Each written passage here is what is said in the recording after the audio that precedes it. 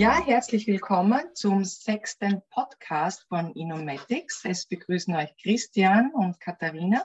Heute geht es um das Thema Konsistenzgeber. Christian, das ist ja ein großes und weites Spektrum, auch ein Thema, das uns immer wieder interessiert, unterschiedliche Konsistenzen mit Emulsionen herzustellen. Grob kann man sagen, dass es Fettalkohole, Wachse oder auch feste Fette gibt, aber da gibt es ja doch noch viele Unterschiede. Genau, fangen wir mal ganz einfach an. Was ein festes Fett ist, kann sich jeder vorstellen. Es ist kann ein Pflanzenöl sein, so wie eine Butter, oder auch etwas Festeres, Wachsartiges. Da gäbe es bei uns zum Beispiel das Olibond. Das ist ein festes Fett, sieht aus wie ein Wachs, ist aber eigentlich ein Triglycerid, also so wie die Pflanzenöle. Warum gibt ein festes Fett Konsistenz? Ganz einfach, es vermischt sich mit zum Beispiel den flüssigen Fetten und es entsteht eine Paste daraus. Diese Substanzen nennt man auch Ölverdicker, weil sie genau das machen, die Öle verdicken. Theoretisch könnte man auch Buttern als Konsistenzgeber bezeichnen, also Kakaobutter, Shea-Butter. Auch die würden natürlich Öle etwas verdicken, natürlich nicht ganz so, sie sind ja auch nicht so hart. Wenn Hitzestabilität oder Wärmestabilität gewünscht ist, also zum Beispiel ich mache mir einen Lippenstift oder einen Deo-Stick und möchte, dass der auch im Sommer nicht flüssig wird und schmilzt, dann braucht man natürlich auch festere oder härtere Konsistenzgeber. Also eine Butter wird hier nicht reichen, weil die wird dann vielleicht bei 30 Grad schon flüssig und das bringt mir natürlich in meinen Lippenstift, den ich vielleicht noch in der Handtasche mit mir herumtrage, recht wenig. Das heißt, hier brauche ich natürlich feste Fette, sehr feste Fette oder gar Wachse. Du hast gerade beschrieben, dass Olibond ein wunderbarer Ölverdicker ist. Also ich kann mich an meine Zeiten oder meine Rühranfänge noch erinnern, wo es ein wirkliches Aha-Erlebnis war, neben einem Gelbildner, jetzt wie Xanthan, auch einen Ölverdicker kennenzulernen.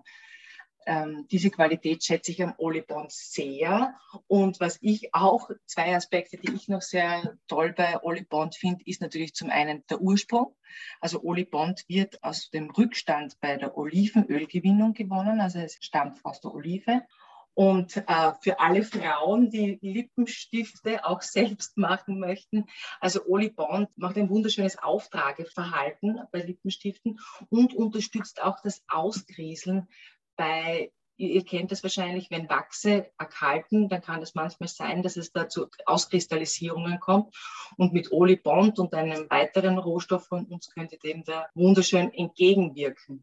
Wegemelt aus Raps gewonnen haben wir uns ja auch schon ausführlicher in unserer letzten oder vorletzten Podcast-Folge über das Thema Lipide gewidmet. Also alle, die von euch noch ein bisschen mehr über feste Fette erfahren möchten, hört in den Lipid-Podcast rein.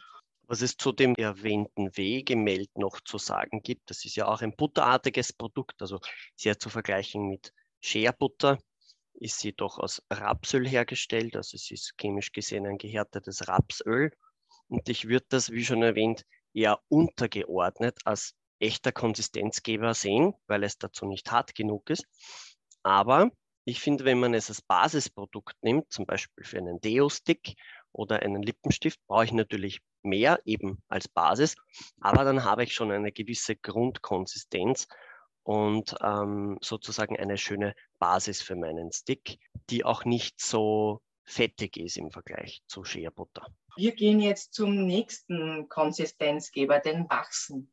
Wachse sind sehr, sehr langkettige, meistens Ester. Und es gibt einige, die sind euch sicher bekannt. Also eins der bekanntesten ist wahrscheinlich das Bienenwachs, aber auch Kanaberwachs und Candelilla-Wachs oder Bärenwachs sind schon bekannt. Die unterscheiden sich mehr oder weniger auch durch ihren Schmelzpunkt. Also es gibt auch hier härtere und weichere Wachse. Härtere Wachse haben natürlich einen höheren Schmelzpunkt. Das liegt daran, dass sie längerkettig sind. Wachse haben auch primär die Eigenschaft, dass sie Fette verdicken, also sind sozusagen, könnte man meinen, auch feste Fette, in der chemischen Struktur, wie gesagt, etwas anders, aber auch die verdicken einfach Fette oder Öle, das heißt, wenn ich ein Öl mit einem Wachs gemeinsam aufschmelze, habe ich hinterher sowas wie eine Paste. Allerdings gibt es einige Wachse, die besondere Eigenschaften haben und dadurch unterscheiden sie sich auch. Zum Beispiel das Bienenwachs ist in Wirklichkeit ein recht komplexes chemisches Gemisch aus unterschiedlichen Estern und Alkoholen und Sterolen. Und Bienenwachs hat zum Beispiel auch koemulgierende Eigenschaften. Das heißt, es verdickt vor allem das Öl, aber es bindet sogar ganz leicht Wasser mit und wirkt koemulgierend sozusagen. Und das wirkt sich noch einmal zusätzlich positiv auf eine Konsistenz, zum Beispiel von einer Emulsion aus. Andere Wachse haben das weniger. Also bei Wachsen aber immer aufpassen muss, die kristallisieren sehr gerne aus. Das heißt, hier muss man achten, wenn man ein Wachs als Konsistenzgeber benutzt, dass man beim Abkühlen aufpasst. Das heißt, man darf nicht so schnell abkühlen und sollte das Unterrühren machen oder langsam abkühlen. Kommt immer sehr aufs Rezept an. Da darf ich zum Beispiel an der Stelle gleich mal empfehlen, unseren Magnetrührer. Da hat man die Möglichkeit, ein Produkt langsam unterrühren, wirklich geduldig abkühlen zu können. Und das ist ja eine Eigenschaft, die unser Wexblend Hydrosoft neben dem Olibond perfekt verkörpert. Eben er unterstützt, dass das Auskristallisieren von Wachsen oder Wachsmischungen oder Ölmischungen nicht passiert. Genau, Wexblend Hydrosoft ist nämlich nicht einfach nur ein Wachs, das ist noch einmal ein ganz spezielles Produkt. Das wird nämlich hergestellt, indem man Fettsäuren von 3 Wachsen hernimmt, nämlich den Wachsen von Jojobaöl oder Jojobawachs, Mimosenwachs und Sonnenblumenwachs. Und diese Fettsäuren werden sozusagen miteinander verschmolzen. Das ist ähnlich wie wenn ein Emulgator hergestellt wird, aber das ist echt ein neues Produkt. Und das Ganze schaut aus wie eine Wachsbutter, könnte man sagen. Und das kann nie auskristallisieren. Das bleibt immer butterig und immer weich. Und das Interessante ist, es ist einerseits ein guter Konsistenzgeber. Ich kann damit Fette verdicken, ich kann damit Emulsionen verdicken. Und zwar sowohl WO als auch UW-Emulsionen. Und es wirkt gut koemulgierend. Also es ist wirklich auch ein Koemulgator und hat natürlich auch pflegende Eigenschaften. Was aber vor allem geschätzt wird, das ist das Hautgefühl. Und unser beider Lieblingstipp bei Wexblend Hydrosoft ist ja, Christian, für dich die einfachste Emulsion oder Wasser- in Öl-Emulsion, die man sich vorstellen kann. Ein bisschen Wexblend Hydrosoft mit ein paar Tropfen Wasser in der Hand aufemulgieren und man hat eine Emulsion. Und für mich als Mama und mit langen Haaren habe ich immer ein bisschen ein Wexblend Hydrosoft als erste Hilfe, Rohstoff bei mir in der Handtasche, also für die Haarspitzen. Wir lieben unseren simplen, aber so komplexen Rohstoff. So, bevor wir jetzt aber zu den Fettalkoholen kommen, schauen wir uns noch unsere Gelbildner an. Genau, also so wie wir vorher über die Ölverdicker gesprochen haben, die das Öl verdicken, sprechen wir jetzt über die Gelbildner. Das sind die, die das Wasser verdicken. Das heißt, die verwandeln Wasser in Gel sozusagen. Und da haben wir zum Beispiel im Sortiment das Xanthan oder auch Instabond Velvet. Es gibt jedoch viele Gelbildner mehr. Eigentlich würde auch die Hyaluronsäure zu den Gelbildnern dazu zählen. Sie ist auch ein Gelbildner. Allerdings redet man meistens eher im Wirkstoffzusammenhang über die Hyaluronsäure. Und es ist auch nur die hochmolekulare Hyaluronsäure ein Ganz genau. Gelbildner. Ganz genau, denn die niedrigmolekulare macht das nicht. Die bindet zwar auch Wasser, aber nicht so, dass es dick wird. Gelbildner gibt es also sehr viele. Und wichtig dabei ist, jeder Gelbildner hat andere Eigenschaften. Das heißt, er macht zum Beispiel eher ein festeres Gel oder ein fließfähigeres Gel. Manche stabilisieren mehr, also zum Beispiel Emulsionen, dass sie sich nicht so leicht trennen. Andere stabilisieren weniger, machen aber mehr Konsistenz. Ja, richtig gehört, das ist nicht immer das Gleiche. Und bei der Verarbeitung von Gelbildnern ist es jedoch meistens so und ganz wichtig, dass man die vorher irgendwo dispergieren muss, oft in einem Alkohol, also zum Beispiel Propandiol, Benzylenglycol, Glycerin oder Ethylalkohol, dass man das einmal verrührt und dann hinterher das Wasser dazu leert, dass man dann ein schönes klumpenfreies Gel bekommt. Das kennen viele von euch sicher schon. Für die, die das neu ist, das ist so, wie wenn man Pudding macht, dann leert man die Maisstärke auch nicht direkt in die heiße Milch, sondern rührt das also erst vorsichtig mit kaltem Wasser an, fügt es dann zur heißen Milch oder lässt es dann aufkochen, dann habe ich keine Klumpen.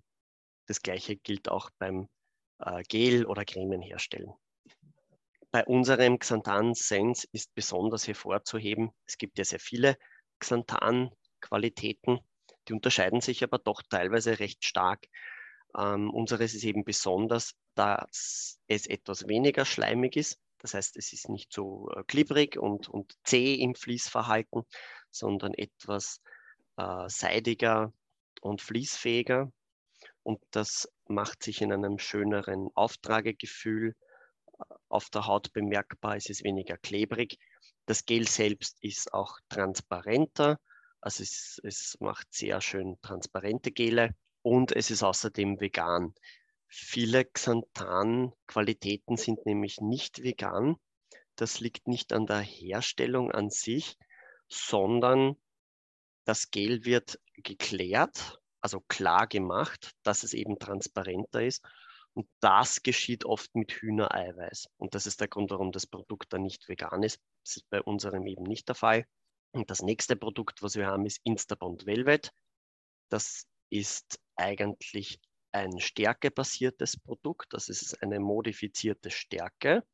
Die kennt man auch aus dem Lebensmittelbereich, also zum Beispiel bei Ketchup oder bei bestimmten Puddingsorten wird auch modifizierte Stärke verwendet.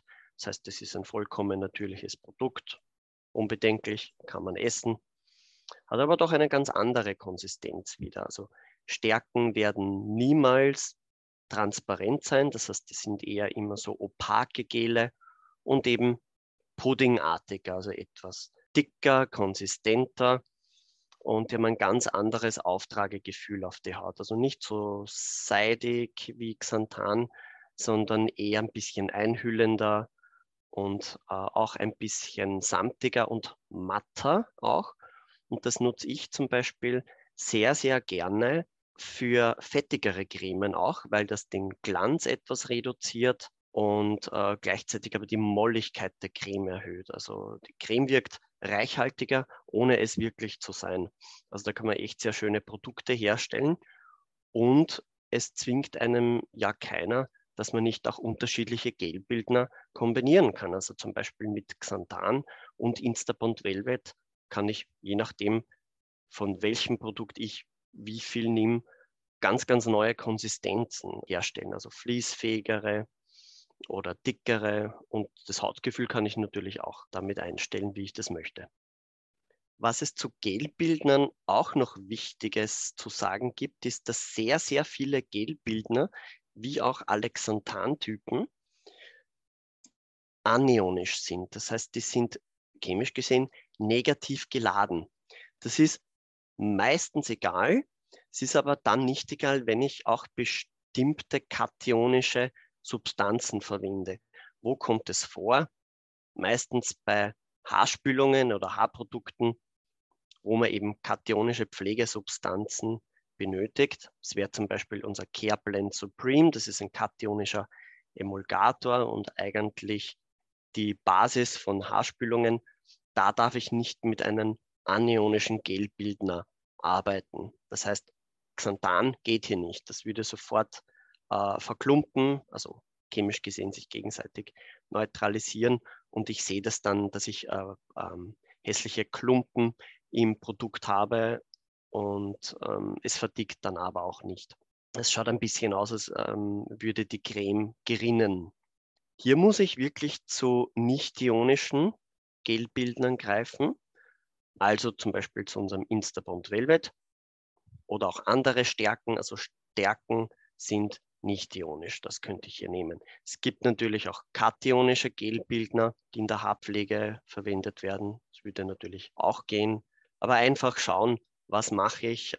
Darf ich bestimmte Substanzen kombinieren oder nicht? Vorher immer ein bisschen schauen, planen und überlegen. Und das, was eben kosmetische Stärken wie das Instabond Velvet auszeichnet, ist ja, dass sie kaltquellend sind. Wie der Christine schon das Beispiel beschrieben hat, der Pudding, wo man dann eben aufkochen lässt und dann die Mischung reingibt, sind kosmetische Stärken so behandelt, dass sie eben kaltquellend sind, weil es bei uns in der Kosmetik unüblich ist, dass man die Wasser- und die Gelphase zum Kochen bringt. So, dann kommen wir jetzt zu den Fettalkoholen und beginnen mit dem Ceterylalkohol, der ja eher eine weichere Konsistenz herstellt. Genau, Kathi. Also Fettalkohole sind in der Kosmetik wahrscheinlich die wichtigsten Konsistenzgeber, die es gibt, vor allem was Emulsionen betrifft. Und Haarspülungen zum Beispiel zähle ich natürlich auch zu Emulsionen, weil es Emulsionen sind. Und das Besondere bei Fettalkoholen ist, dass sie nicht einfach nur Öle verdicken, so wie wir das vorher bei den Wachsen erzählt haben, sondern dass sie auch koemulgieren. Das heißt, die sind auch ein bisschen wasserlöslich, wenn auch nicht viel. Aber genau diese Eigenschaft bringt sie dazu, dass sie nicht nur das Fett verdicken, sondern auch die Wasserphase. Diese besondere Eigenschaft führt eben dazu, dass ich hier bei einer sehr kleinen Einsatzkonzentration verhältnismäßig aber eine sehr hohe Konsistenz erreichen kann, ohne dass das Produkt aber großartig unangenehm oder wachsig oder abdichtend wirken würde. Also ganz im Gegensatz, wenn ich jetzt zum Beispiel das vergleichen würde mit Bienenwachs oder anderen Wachsen. Fettalkohole gibt es in unterschiedlichen Kettenlängen, also es gibt kurzkettigere und langkettigere. Und das führt wie immer dazu, dass das Produkt weicher oder härter ist, sprich einen niedrigeren Schmelzpunkt hat oder einen höheren. Und den ersten, den du hier schon gesagt hast, wäre eben der Cetearylalkohol. Der Begriff Cetearyl ist eigentlich ein Kunstwort aus Cetyl, also Cetylalkohol kennen ja auch viele. Und Stearylalkohol, der ist vielleicht ein bisschen weniger bekannt, aber Cetearyl wäre so die Kurzform von Cetylstearylalkohol. Und das ist in der Kosmetikwelt wahrscheinlich der meistverwendetste Fettalkohol sowieso und auch der meistverwendetste Konsistenzgeber. Warum? Er macht schöne, cremige Konsistenzen. Ich bekomme einigermaßen Viskosität und Stabilität in mein Produkt. Das heißt, die Creme trennt sich auch nicht so leicht. Gleichzeitig habe ich aber auch eine schöne cremige Konsistenz, das heißt nicht zu weich, nicht zu hart, es lässt sich schön auftragen. Es fühlt sich schön weich und einhüllend an und das ist auch der meistverwendetste Fettalkohol deswegen, weil er auch am meisten einfach vorkommt oder verfügbar ist. Fettalkohole werden nämlich aus Fettsäuren hergestellt.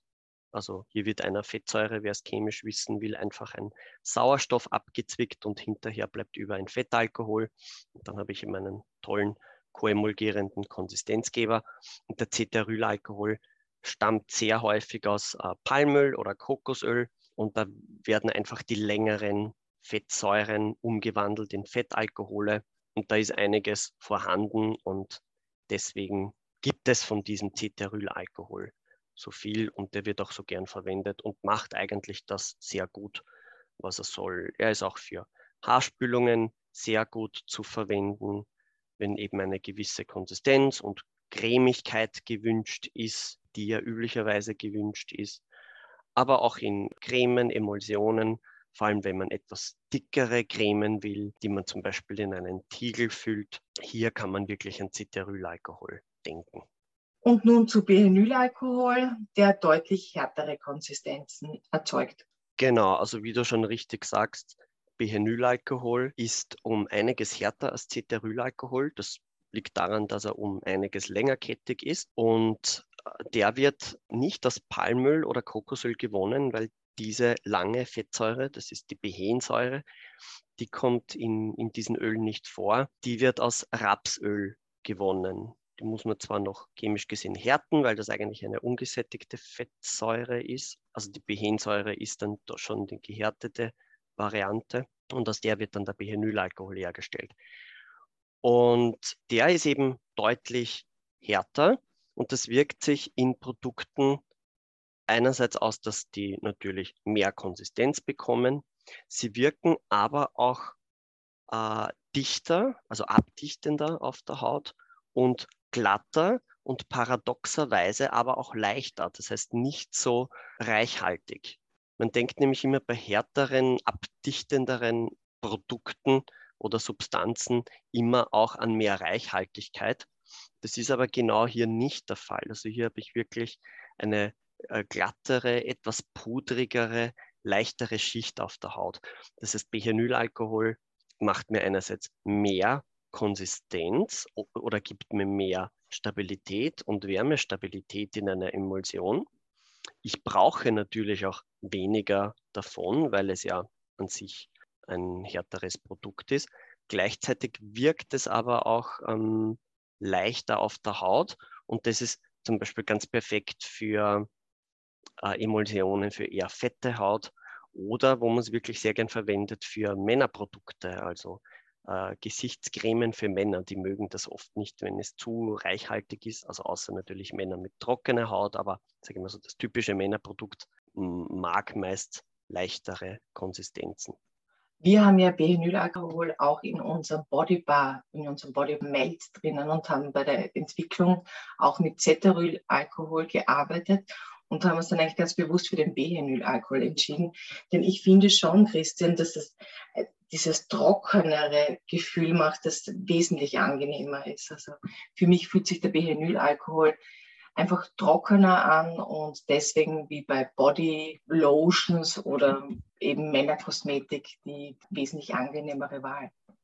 Ja, ganz genau, das ist so, wie du sagst. Das macht ein etwas trockeneres, vielleicht sogar matteres Gefühl. Also damit kann man auch wirklich arbeiten, wenn man etwas matteres haben will. Und bei Body Lotions mag man das ja auch oft gerne, wenn es dann nicht zu fettig oder ölig ist, wenn es schneller trocknet oder man hat das Gefühl, die Creme zieht schneller ein. Und das ist so, wie du sagst, da kann man auch natürlich gern mit Benzylalkohol arbeiten, wenn man das will. Also ich sage immer, Ceteryl führt zu einem cremigeren, reichhaltigeren Gefühl und Benzyl zu einem etwas glatteren, aber leichteren, trockeneren Hautgefühl. Was ich noch zu den Konsistenzen bei dem Thema erwähnen möchte, ist generell bei einer Emulsion, wie kann man mehr Konsistenz generieren oder wie bekomme ich eine dickere Creme. Das ist nämlich vielen gar nicht so bewusst, ist aber auch sehr wichtig. Einerseits, ich kann die Menge der inneren Phase erhöhen. Das heißt, bei einer klassischen Öl in Wasser-Emulsion habe ich außen das Wasser und innen schwimmen, einfach gesagt, Öltröpfchen herum. Wenn ich die innere Phase, also hier die Ölphase erhöhe, habe ich mehr Öltröpfchen, die dann dichter aneinander gepackt sind und das führt dann letzten Endes zu einer dickeren Creme.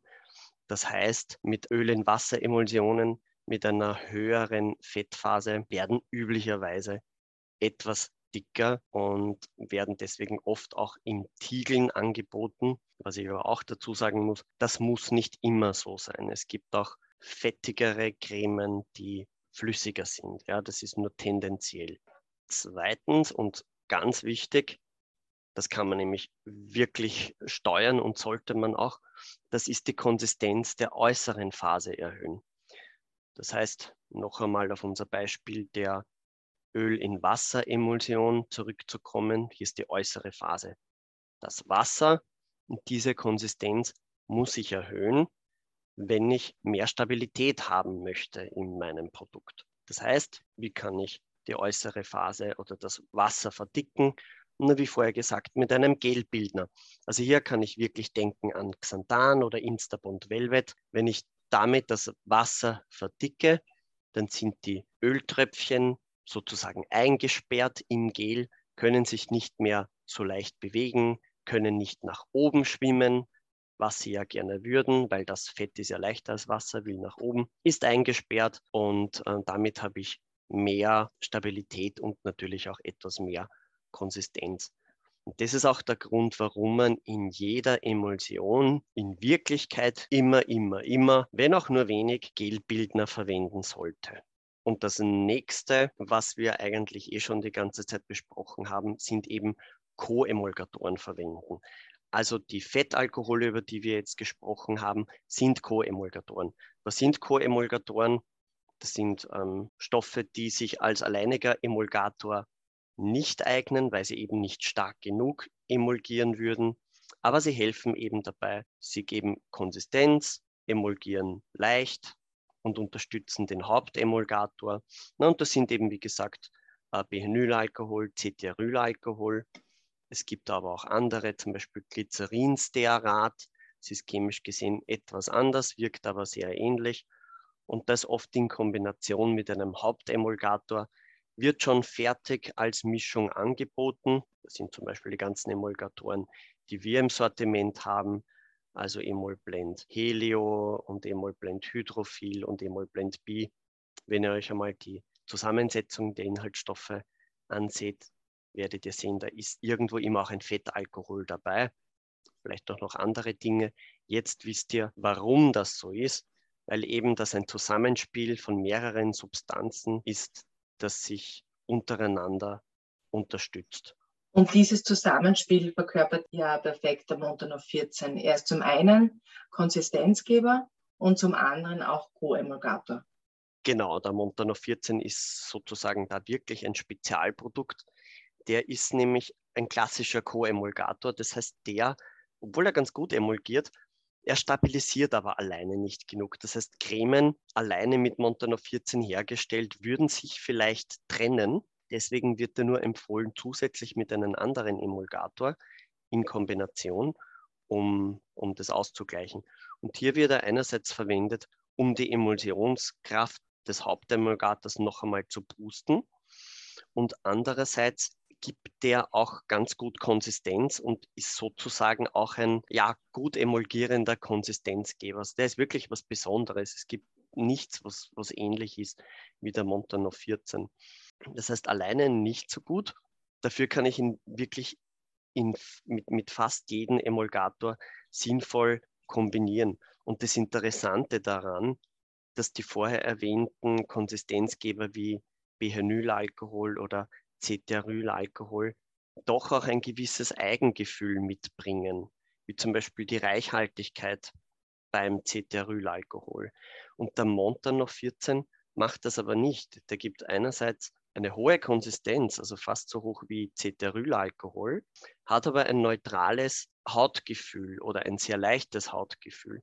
Das heißt, wenn ich ein leichtes Produkt möchte, also denken wir wieder an die Gesichtscreme für Männer zum Beispiel, die das Einhüllende nicht wollen, ich vielleicht trotzdem aber kein Fluid möchte, sondern eine dickere Creme, dann ist der Montanov 14 einfach perfekt. Und für alle, die schon größere Mengen an Emulsionen hergestellt haben, wissen, wie wichtig das richtige Timing immer ist. Und Montanov 14 zeichnet es ja auch noch aus, dass er erst später die Konsistenz eintritt. Also das heißt, wenn ich jetzt einen Batch von 5 Kilo mache, ist für mich der Montanov 14 vielleicht auch ein guter Begleiter, da die Konsistenz erst später einsetzt und ich länger Zeit für die Verarbeitung habe.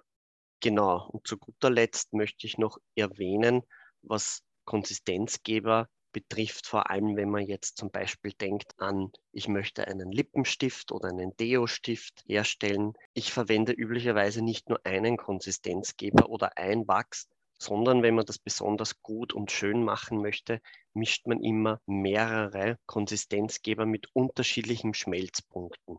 Sprich, ein hartes Wachs, ein mittleres Wachs und ein weiches Wachs. Warum nimmt man nur ein hartes? Habe ich zwar die Wärmestabilität, die ist eben, wie gesagt, wichtig, dass mir das Ganze im Sommer nicht davonrinnt.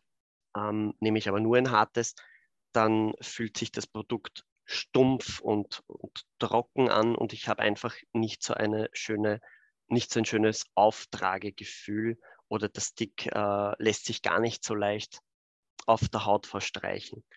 Da kommen dann die weicheren und mittleren Wachse ins Spiel, die runden dieses Auftragegefühl sozusagen ab.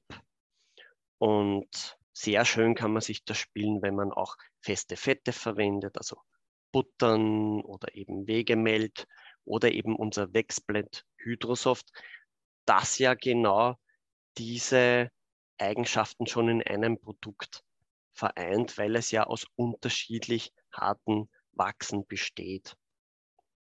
Ja, vielen Dank, lieber Christian, für die wertvollen Insights. Wir hoffen, es hat euch gefallen und wir freuen uns über euer Feedback, Likes, vieles weitere. Bis zur nächsten INNOMETICS Podcast Session. Euer Christian und Katharina. Ciao.